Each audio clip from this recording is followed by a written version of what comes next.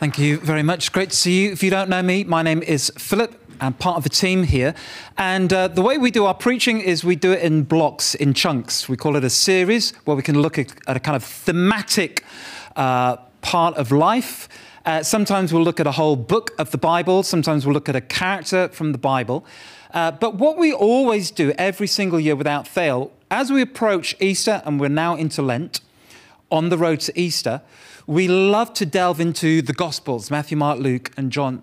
Now, for this series, we're predominantly in the book of Luke. And we love to just dig into the stories of Jesus, who he is, what he does, how he interacts with people.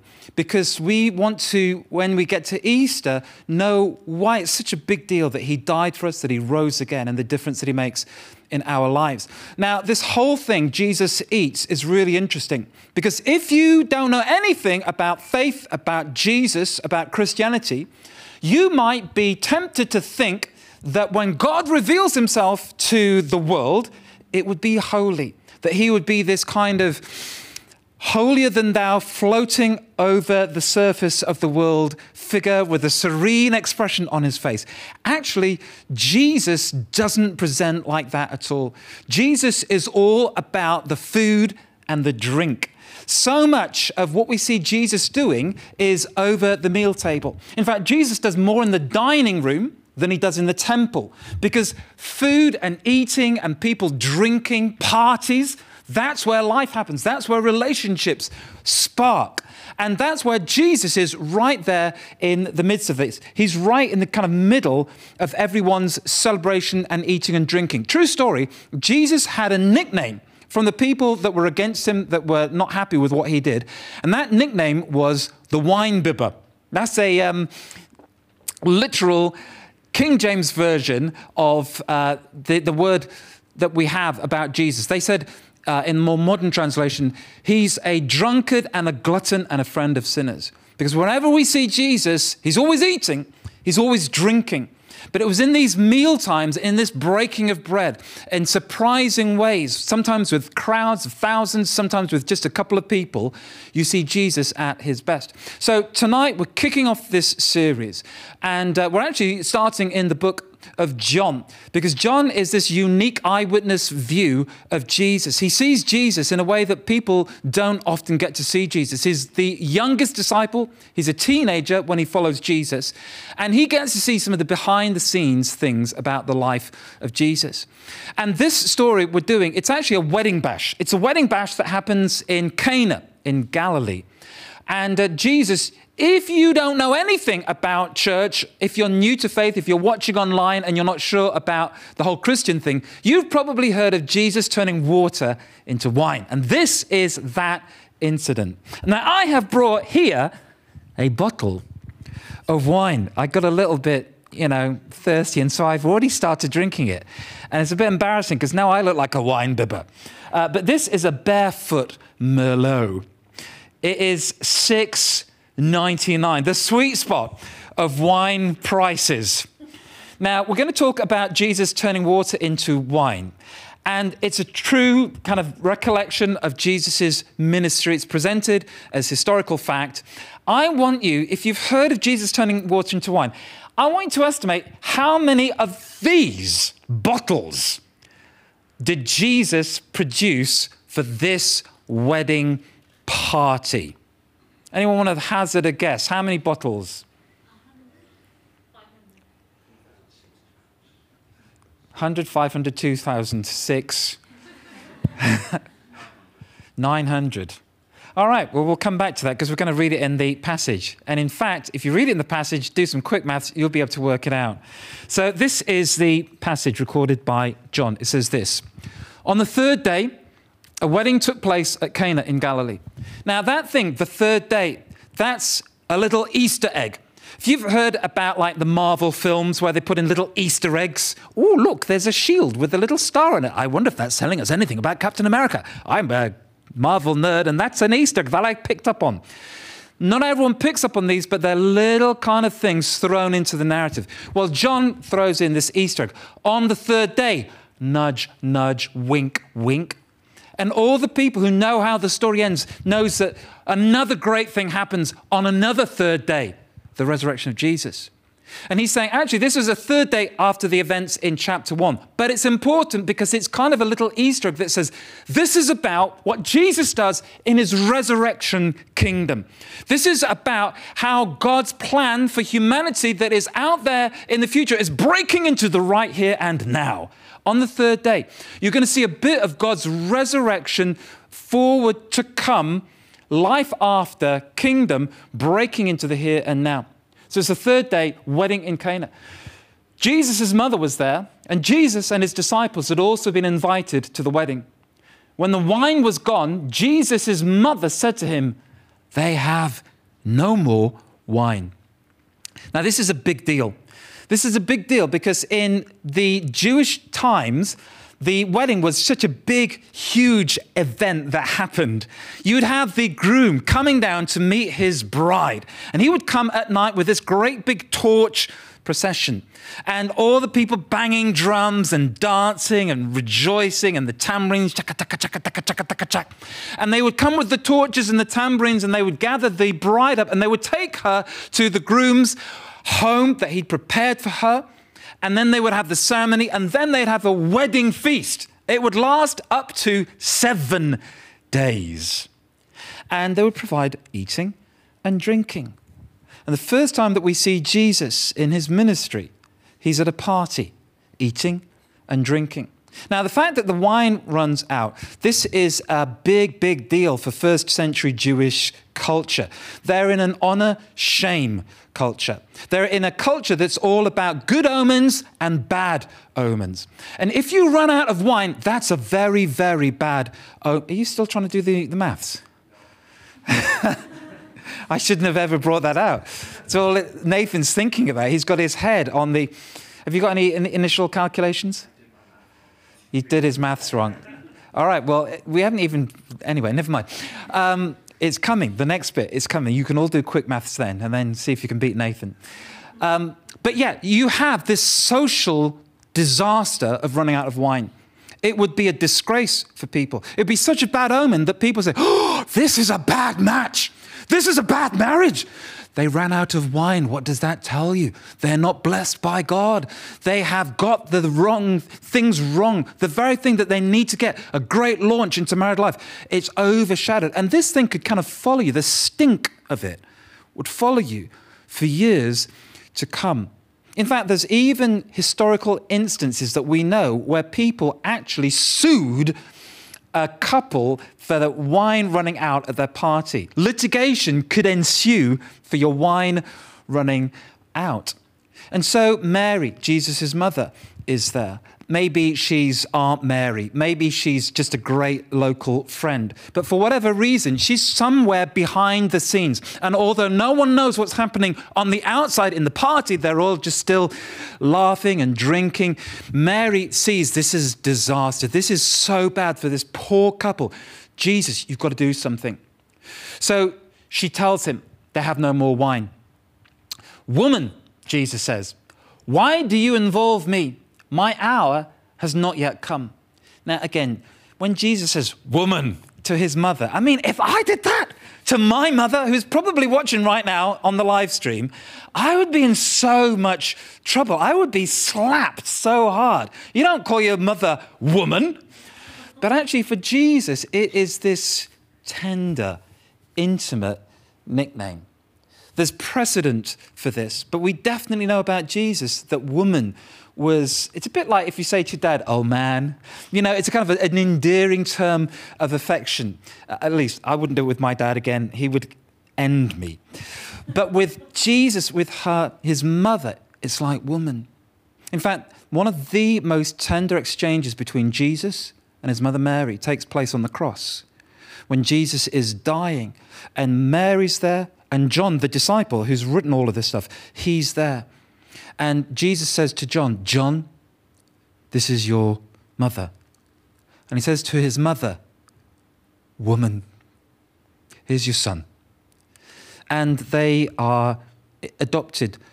They adopt one another. John takes care of Mary for the rest of her life. He takes her to Ephesus eventually. We know that from church history. But it's one of these affectionate terms that Jesus has because there's such a bond between him and his mother. Woman, why are you involving me? So embarrassing.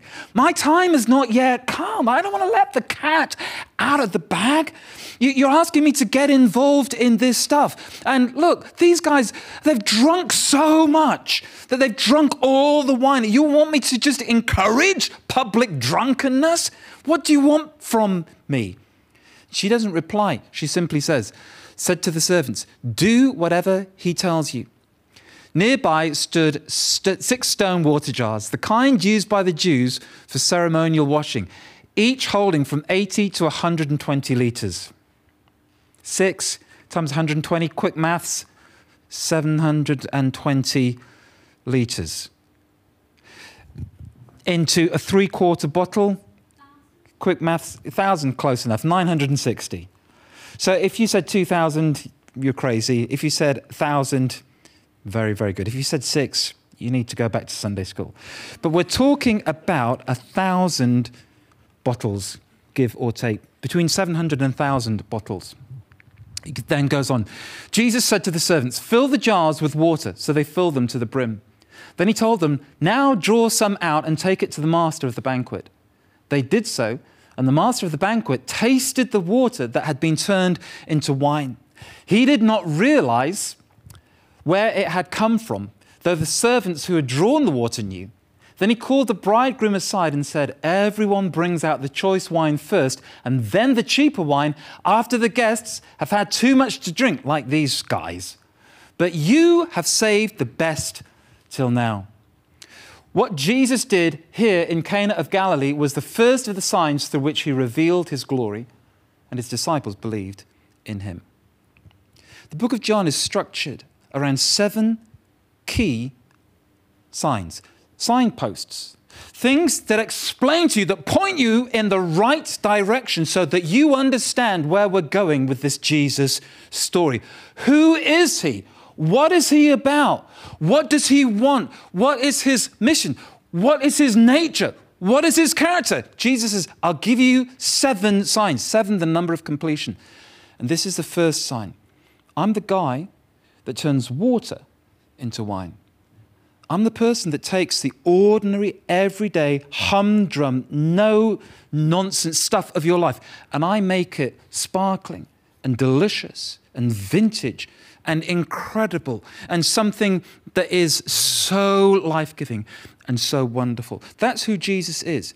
Jesus is all about taking just the humdrum, everyday, ordinary and transforming it. He said, I've not come to give you religion. I've not come to put you in your place. I've not come that you should bow down and tremble. I've come that you might have life and have it in all its fullness.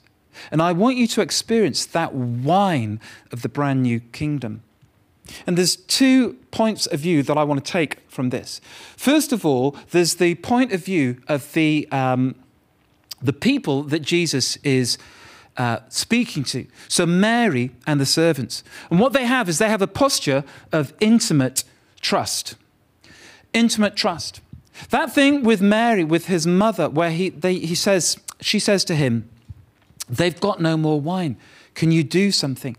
And Jesus says to her, look, it's not my time. It's not my place. This is not my plan. This is not my will. This is not what I was intending to do. I'm trying to keep a low profile here.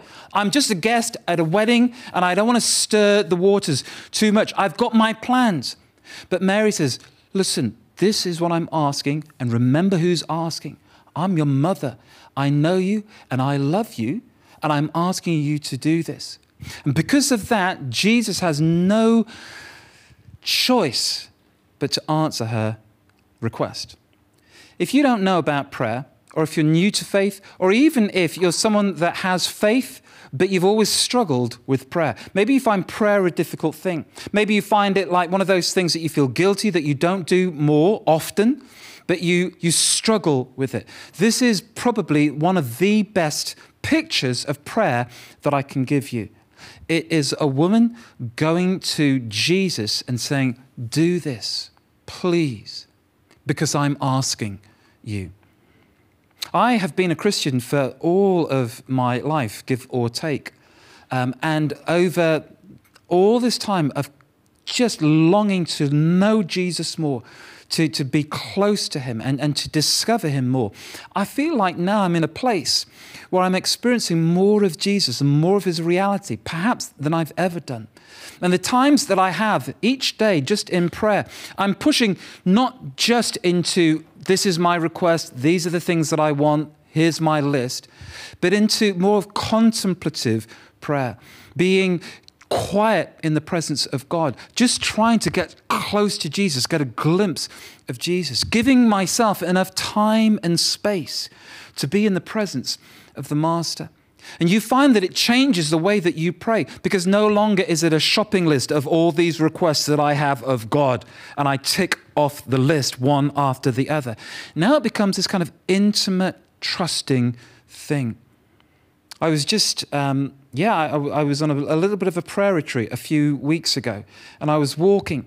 It was actually in Wales. I booked myself into an Airbnb. I just went off for a couple of days, and I was just walking through the Black Mountains, and I was just worshiping Jesus and being intimate with him and crying out to him and opening up my heart and pouring out my life and all these things. And I just felt God speak to me these simple words: ask me what you want.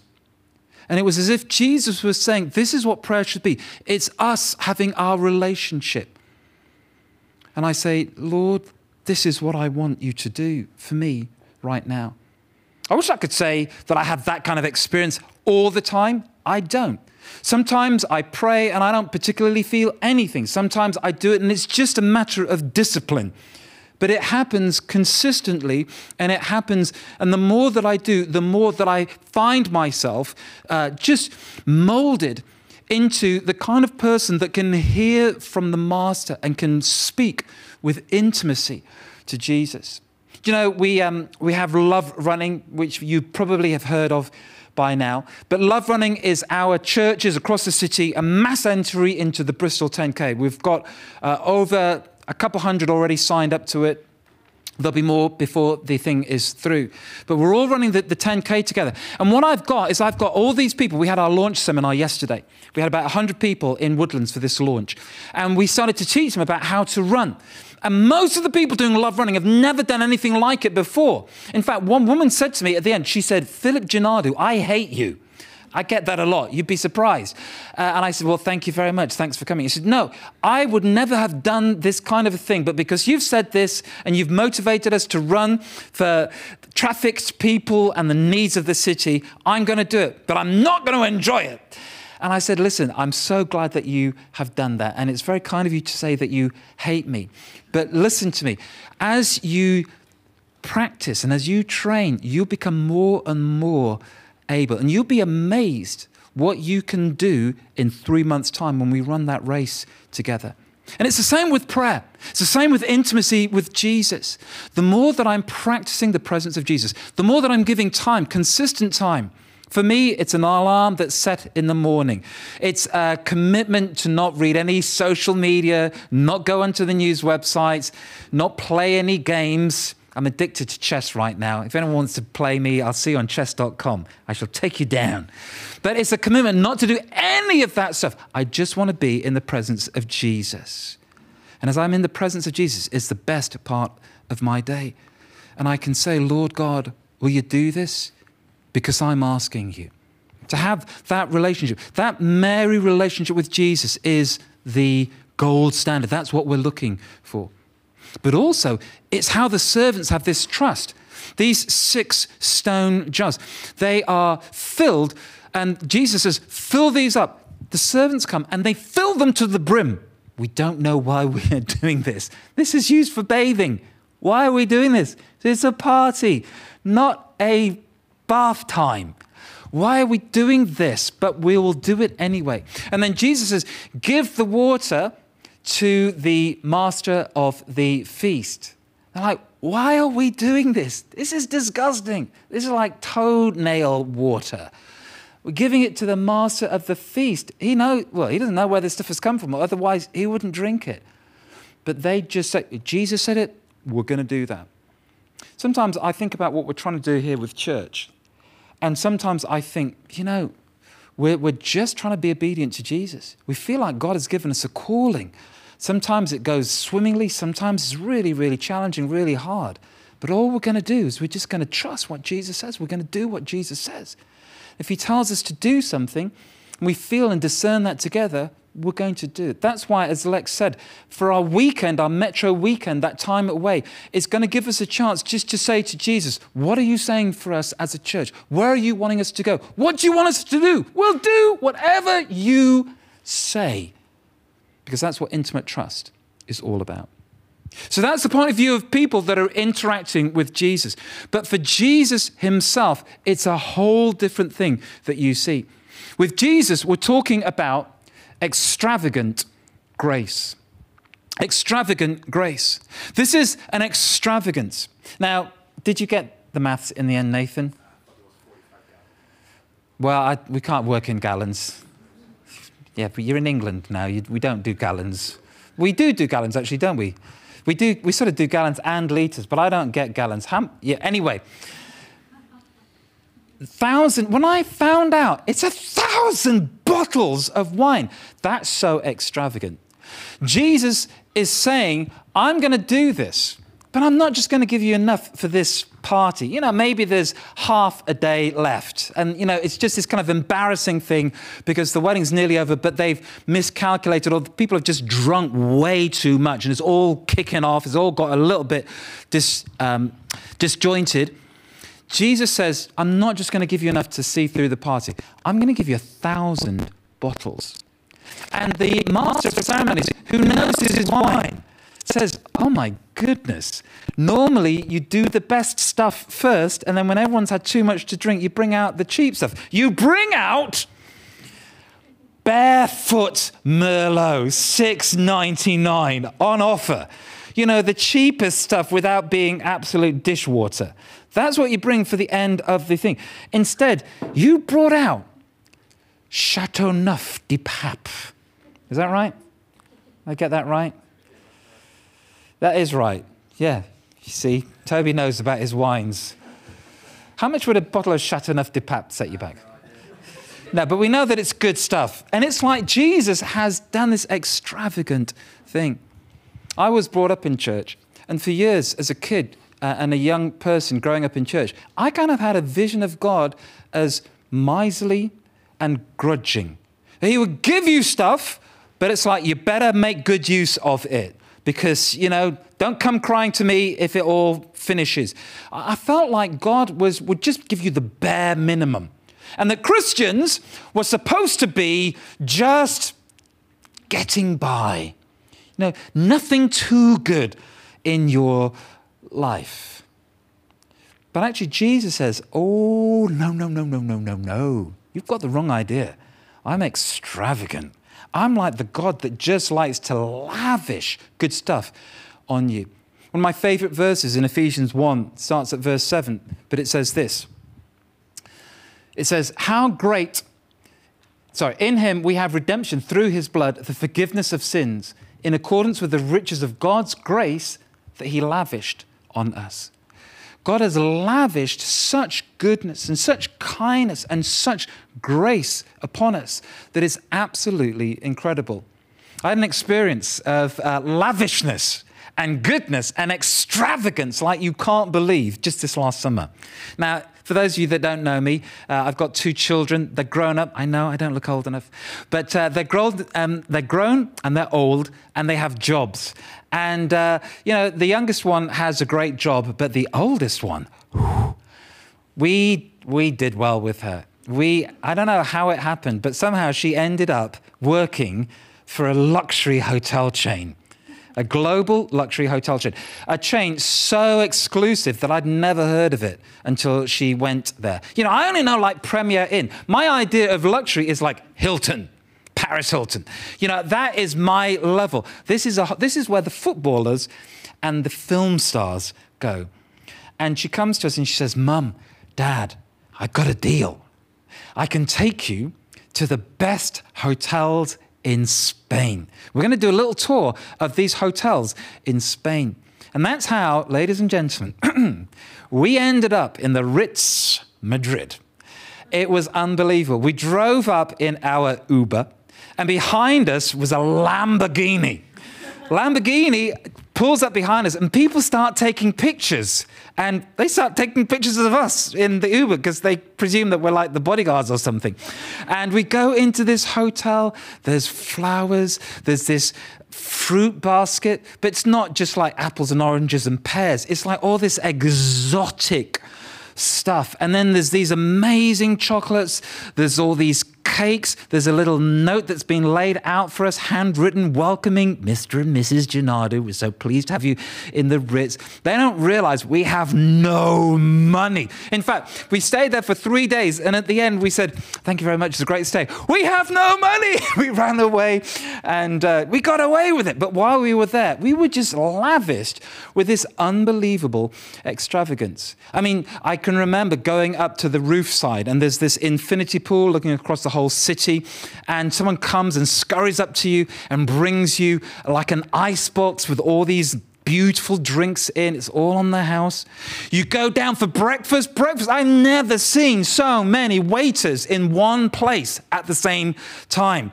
Literally, our table, it was next to kind of this main table that had vases of freshly cut flowers on. And there was like 20 vases of these amazing flowers. And you go by and they would make you your meal as you asked for it. Anything you want, you just ask for it. They'll make it for you. There was one guy, I kid you not, his whole job, his whole reason of being there was to carve a slice of ham from the leg of a unicorn, I think it was. And he'd give you your ham, and it was just over the top. We had drinks in the lobby one day. There was a guy playing the white Steinway grand piano in the corner. There was all these celebrities around. They said, what drink would you like? I said, I'd like a hot chocolate, because I'm a very simple guy with simple needs. They brought us literally hot chocolate. I mean, like chocolate that was hot, like liquid chocolate. And I ate it. Every pleasure center in my brain is just short-circuiting at this. And then they ply you with all these biscuits and chocolates and crisps and exotic stuff. And it's all just lavished on you. We didn't pay for any of it. We just, here you go. Couldn't believe it. In fact, I spent less on that hotel room in the 5-star hotel. In fact, it was about half the price that I paid for a 1-bed Airbnb that I went on my little retreat for. It was unbelievable. And you're just lavish. It's just so extravagant. And Jesus says, that is what I'm like as a God. I'm 5-star treatment. I'm a God that loves to give you good things. And the best thing about this whole incident is that the people who were affected, they didn't know anything about it. Why? It was because a woman with a relationship with Jesus spoke to Jesus on their behalf. And then servants who were just being obedient to Jesus did what he told them. And the people around them had this unbelievable experience. The bride and the groom, they've now got this incredible wedding gift. They have to build an extension on their house to fill and fit all these kind of incredible jars of wine. It is unbelievable what God has done for them. And what Jesus is saying is he's saying, okay, this is my calling card. This is the introduction to who I am. I'm extravagant. I'm a good God. I'm the kind of God that wants to lavish you with good things. Part of our call as church, for those of us that have faith here, for those of us part of the community of faith here at Metro, is that we speak to Jesus and we do what Jesus tells us. Why? So that those around us can be blessed. God can do wonderful things for the company that you work for just because you're there. God can do amazing things for your family because you're there. For your flatmates, your friends, your course buddies, because you're there. And they might not even realize that it's God that's doing those great things for them. But you have been speaking to Jesus. You've been intimately trusting him, obedient to him. And Jesus said, I just need people who love me, who have relationship with me, who can ask me to get involved, and who will do what I ask them to do, even if it seems crazy, ridiculous, not bound to succeed. I need those people because I want to touch and bless the world. And of course, when we think about Jesus and wine, we know another Easter egg, don't we? That wine always symbolizes his blood. That's the amazing thing about this sign. The 6 stone water jars with all the gallons, they were used for ceremonial washing. They were used in a religious system that said, you're unclean, you're unholy, you're dirty, you need to change. You need to be cleansed and cleansed and cleansed again and cleansed again. But Jesus is saying, I'm transforming all of that. And I'm going to turn that ceremonial purification rite into an extravagant flowing out of my blood that gives forgiveness for sins once and for all, that makes you whole and makes you clean. You get all of that from me. So this first episode in the series Jesus Eats is all about introducing Jesus as a person who transforms the ordinary into the extraordinary, as a God who's not just tight-fisted and begrudging, but who lavishes 5-star amazing grace upon us. I'm not saying that it's going to be hotels and Lamborghinis. For most of us, it's not going to be that. But there's a blessing that we have spiritually in Christ. And one day, on that third day kingdom, when it comes and we get to have the wine of the new kingdom and we get to feast and enjoy with Jesus, there is grace and there is a lavish, extravagant gift that we cannot possibly comprehend out of our comprehension. And that is the promise of Jesus' kingdom. We still have pain, we still have suffering, we still have challenge. But one day we will have the fullness of his kingdom. And Jesus is saying, look, this is who I am all about. I'm all about the best new wine. A supernatural, miraculous wine that you can experience and enjoy. So here's our big idea. Water into wine is a resurrection sign of God's kingdom, where Jesus lavishes extravagant grace upon us. As we develop an intimate trust in him, he'll use us to bless the world around us.